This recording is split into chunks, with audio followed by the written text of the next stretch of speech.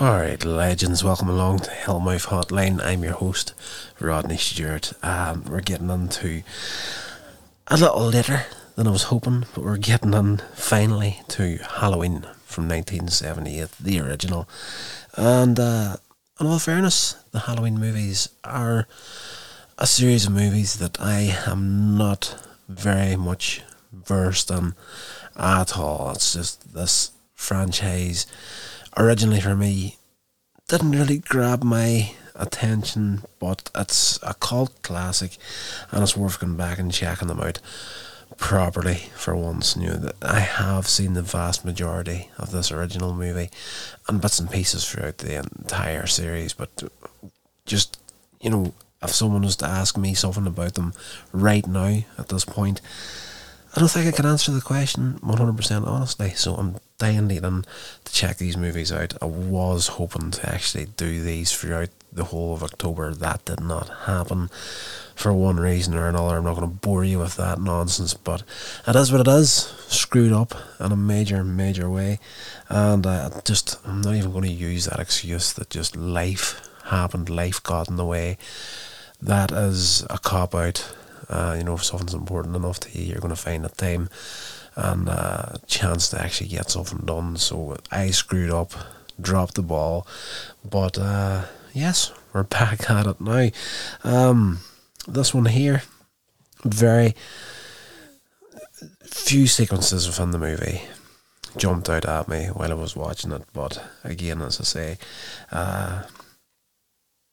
just not something that I really checked out back in the day. But essentially, the movie, it begins Halloween night, 1963, in the town of Haddonfield, Illinois, and 6-year-old Michael Myers stabs his teenage sister Judith to death with a chef's knife. There's a new word for you. A chef's knife, and for 15 years he's incarcerated at Smith's Grove Sanitarium. While he's there, he never speaks a word. On October 30th, 1978, Michael's psychiatrist, Dr. Loomis, arrives at the sanatorium to escort Michael to court for a hearing. The doctor is hoping that Michael will be locked up for life, but Michael manages to escape and goes and kills a mechanic and gets hold of his overalls. This is really cutting the movie into shreds right here. But you find out how he gets his appearance and the mask and everything throughout this movie. It doesn't really signpost it that much to you that he's actually had it. Like, if you blink, you'll miss it. But while Loomis is trying to track Michael down, he comes across this pickup truck on the side of the road, and somebody's been killed. And when he's leaving, you can see like the clothes that Michael was wearing when he escaped the sanitarium. So there's a lot of stuff in here that blink and you miss, more or less. But he's heading back towards Haddonfield, and when he arrives there, he steals knives and ropes and a white expressionist mask from a hardware store. And the interesting backstory to that mask is, if you don't know this is probably going to come as a shocker to you, but I heard it a long time ago that it was actually the mask that Michael Myers wears is actually William Shatner's face. And it was one of these things where you heard it and you never really believed it and whatnot. But I did look into it, and it turns out that it is actually a mask based on William Shatner's face. And the exact details of where the mask came from now is kind of escaping me, but you can correct me in the comments if I'm wrong here. But apparently he was that much of a diva back in the Star Trek days that they had to make this cast of his face to work with any makeup and cosmetics that he would need for the show. So they would just have to land on the set and put this thing on, and so it sat in storage for a long time after the original run of Star Trek finished, and they came across it whenever they were making Halloween, so they took the mask and just used it. So it's not that difficult to dig up some of the info and that there, but it's just that, and now that if you didn't know that and now you do know it, you're never going to look at him and see him ever again in this movie. It's just you're going to see the mask and you're going to be like, that's Captain Kirk going crazy and going on a spree here. So so back in the movie, on Halloween, Michael sees high school student Laurie Strode drop off a key to the long abandoned mayor's house where he killed his sister at the beginning of the movie all those years before. Her father is like a real estate agent, and she drops the keys into this house for someone that wants to check it out. As I say, the father is trying to sell it, and Laurie notices Michael stalking her throughout the day, but her friends Annie and Linda dismiss her concerns.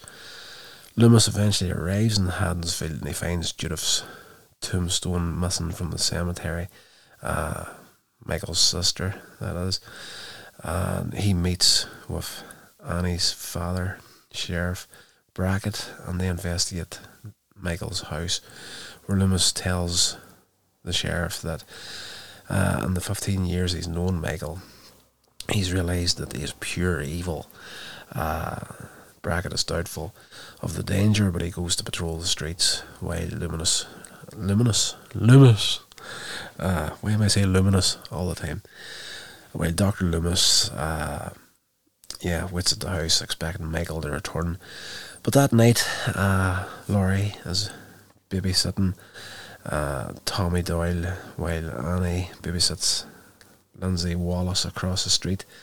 Michael follows them, spying on Annie and killing the Wallace's dog. That's not a very good start for everybody wants to see the animal survive. There's a few of the reviews that did in the Friday the 13th where you're kind of like, oh, I hope that dog's okay. But that doesn't happen in this movie. Tommy sees Michael from the windows and he thinks he's the boogeyman, but Laurie does not believe him. Annie later takes Lindsay over to the Doyle house to spend the night so she can pick up with her boyfriend Paul and get a little bit of the dirty action in there, as they tend to do in these movies. When she gets into the car, Michael appears in the backseat and he strangles her and cuts her throat. And sooner after, Linda and her boyfriend Bob arrive at the Wallace house and find it empty. And after having sex, again, they have to get the dirty on in these movies. It's like a standard practice. So you're going to have a slasher movie where a bunch of teenagers are going to get killed, and you need to get at least one dirty, perverted scene on there just to keep the weirdos and the audience happy. Yes, right. Where I'm at. Yes, Bob goes downstairs to get a beer. Michael kills him by pinning him to the wall with a kitchen knife. Michael then poses as Bob in a ghost costume and confronts Linda, who teases him to no effect. Annoyed, she calls Laurie to find out what happened to Annie, but Michael strangles her with the phone cord while Laurie listens on the other end, thinking that it's a joke. Dr. Loomis discovers that the stolen car that Michael escaped in from the sanitarium at the beginning of the movie, and he searches the streets and back with Laurie, suspicious of the phone call. She goes to the Wallace house to find her friends' bodies, as well as Judith's headstone in the bedroom upstairs. She runs to the hallway where Michael appears in the dark, and he goes after her, slashes her in the arm, and causes her to fall over the banister rails and down the stairs. She narrowly escapes, runs back to the Doyle house, but finds she's lost the keys to the front door. During the altercation with Michael, Tommy lets her into the house, and she orders Tommy and Lindsay, the two little kids, to hide. And she tries to use the telephone for help, only to find that the phone's dead. So he's taken, he's cut her off completely. Michael, he sneaks in through the window, attacks her again, but she manages to incapacitate him, stabbing him in the neck with a knitting needle. Thinking that he's dead, she staggers upstairs to check on the children, but is shocked when Michael again appears and attacks her. She tells the children to hide in the bathroom, and while Laurie hides in the bedroom closet, Michael finds her, but she manages to poke his eye out with a coat hanger, I think. There's certain things that I've written down here in my notes that I was just kind of like, this has happened, and I think she stabbed him in the eye here, but I'm not 100% sure, because I was just like trying to find the time to actually sit down to watch the film was just a disaster. But yes, I need to get better timetable set out for this podcast, and in particular, like, I'm dying to get into a lot of stuff here, but I digress. So as we're going through the movies and people know them better than I do, maybe you're sitting there thinking to yourself right now, that didn't happen, she didn't stab him in the eye. I'm not 100% sure, I'll admit that there, but I'm going by what I wrote down fairly quickly, because it was like one watch, and it was kind of like I just had time to watch a movie and no more, so I was sitting watching it and had a notebook there and was just kind of jotting down as I went. Michael drops the knife at this point, and Laurie uses it to stab him in the chest, and he's down, out again.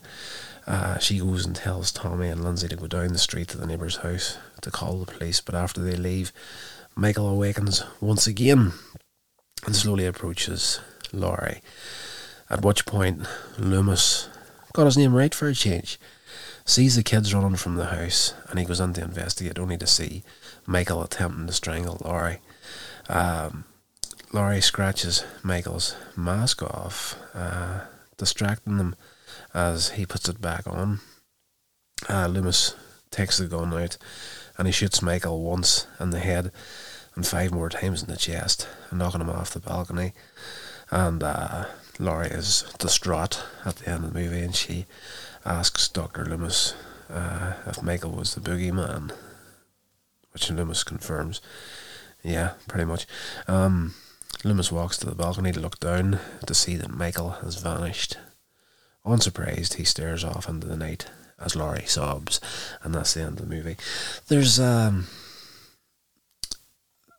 I kind of get the feeling watching this movie, and it was the same throughout the Friday the 13th movies whenever I was going through them, that, it was kind of like one shot and done whenever they were making the movies, and that's what I kind of got from the end of this movie as well, is because, you've got Dr. Loomis there, he shoots Michael repeatedly, Michael falls, and the body disappears at the end of it, so it leaves you that kind of like an open-ended finish, but at the same time, if they never made another movie after this one, then it could be, a satisfactory enough finish to the film.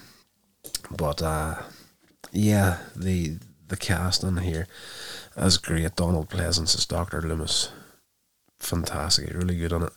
Jamie Lee Curtis as Laurie, brilliant. She did such a great job in this movie, and she's not really one of these actors or actresses, whatever you want to call them, that I would really sit down to watch. Like I've seen bits and pieces of her stuff over the years, but I can't actually recall sitting down to myself or think to myself before, okay, let's just sit down and watch a Jamie Lee Curtis movie. It's not like a go-to that I would like naturally go for, but enjoyed this movie a heck of a lot. So, what have I got here as far as the budget and that went? It had a budget of 300,000 to 325,000, and the box office came in at 70 million on release. It was filmed in South Carolina in May of 1978, and it premiered in October. And yes, as I say, grossed 70 million, becoming one of the most profitable independent films of all time. Primarily praised for Carpenter's direction and score. Many critics credited the film as the first in a long line of slasher films inspired by Alfred Hitchcock's Psycho. Yeah, I kind of do get that vibe from it. And I'm actually on the internet just looking at this part here, and it refers to Bob Clark's Black Christmas from 1974. Now that I've seen that, I'm going to take a screen grab of that and keep it tight on the phone. We get around about Christmas time on the podcast here. I'm going to watch that movie and I'm going to review it, because I have heard people talking about it on and off in the past, and it definitely does sound like something that I should check out. It is considered one of the greatest and most influential horror movies ever made. In 2006, the film was selected for preservation in the United States National Film Registry by the Library of Congress as being culturally, historically, or aesthetically significant. Wow, I didn't know that. Of course, spawned a film franchise comprising, at the writing of this article anyway, 13 films, which helped construct an extensive backstory for its antagonist, Michael Myers. Some people have said that the continuity of it goes one way, then sometimes it changes it to something else. Like in this first movie, Laurie was just a random girl that he was terrorizing in the movie, but apparently, and again, I'm not that well versed in the Halloween movies, but in later movies, turns out she was his sister, and then other movies, she wasn't his sister. It's just like stuff like that happened. It's the movies went just like Friday the 13th. They went for so long, and then they got a remake. This one here got a remake in 2007. That was followed by a sequel in 2009. An 11th installment, which serves as a direct sequel to the original film that retcons all previous sequels, was released in 2018. That was followed by 2 direct sequels, which we're getting into familiar territory now as far as actually seeing this stuff popping up online. It's like Halloween Kills 2021 and Halloween Ends 2022. I'm kind of surprised that those 2 movies are so closely together. I thought there was more time between them been made.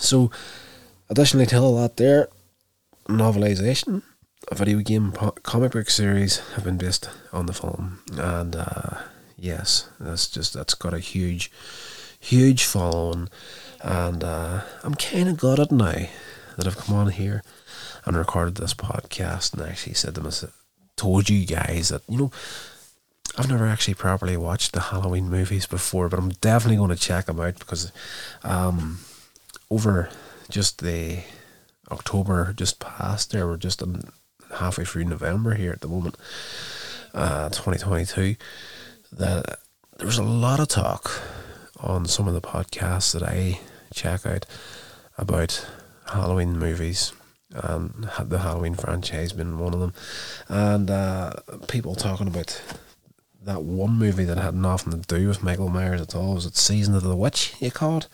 It was one of the sequels. So, I'm looking forward to checking this stuff out. So I think that's going to do it for this this little podcast here. If you did enjoy it, please give it a little bit of a rating review wherever you're checking it out. Follow the show And you can also email directly to hellmouthhotline@gmail.com, and I would very much appreciate any feedback and any pointers and suggestions on how I can do this stuff better for you, or even suggestions on what movies or TV shows to check out on this podcast, because I drop the ball a lot, as I say. Like, there's a solid month there where I got nothing out whatsoever, but I'm full of the best of intentions when it comes to the podcasts, and I'd be very, very interested in checking out a heck of a lot of TV shows and movies as far as the horror genre goes. So please feel free to get in contact with the show and give me a few suggestions and stuff to check out and talk about on the podcast. So that's going to do it for this episode, guys. I hope you did enjoy it, and until the next one, stay safe, and I'll talk to you all then. This has been a production of Coins Age Media. Thank you so much for listening.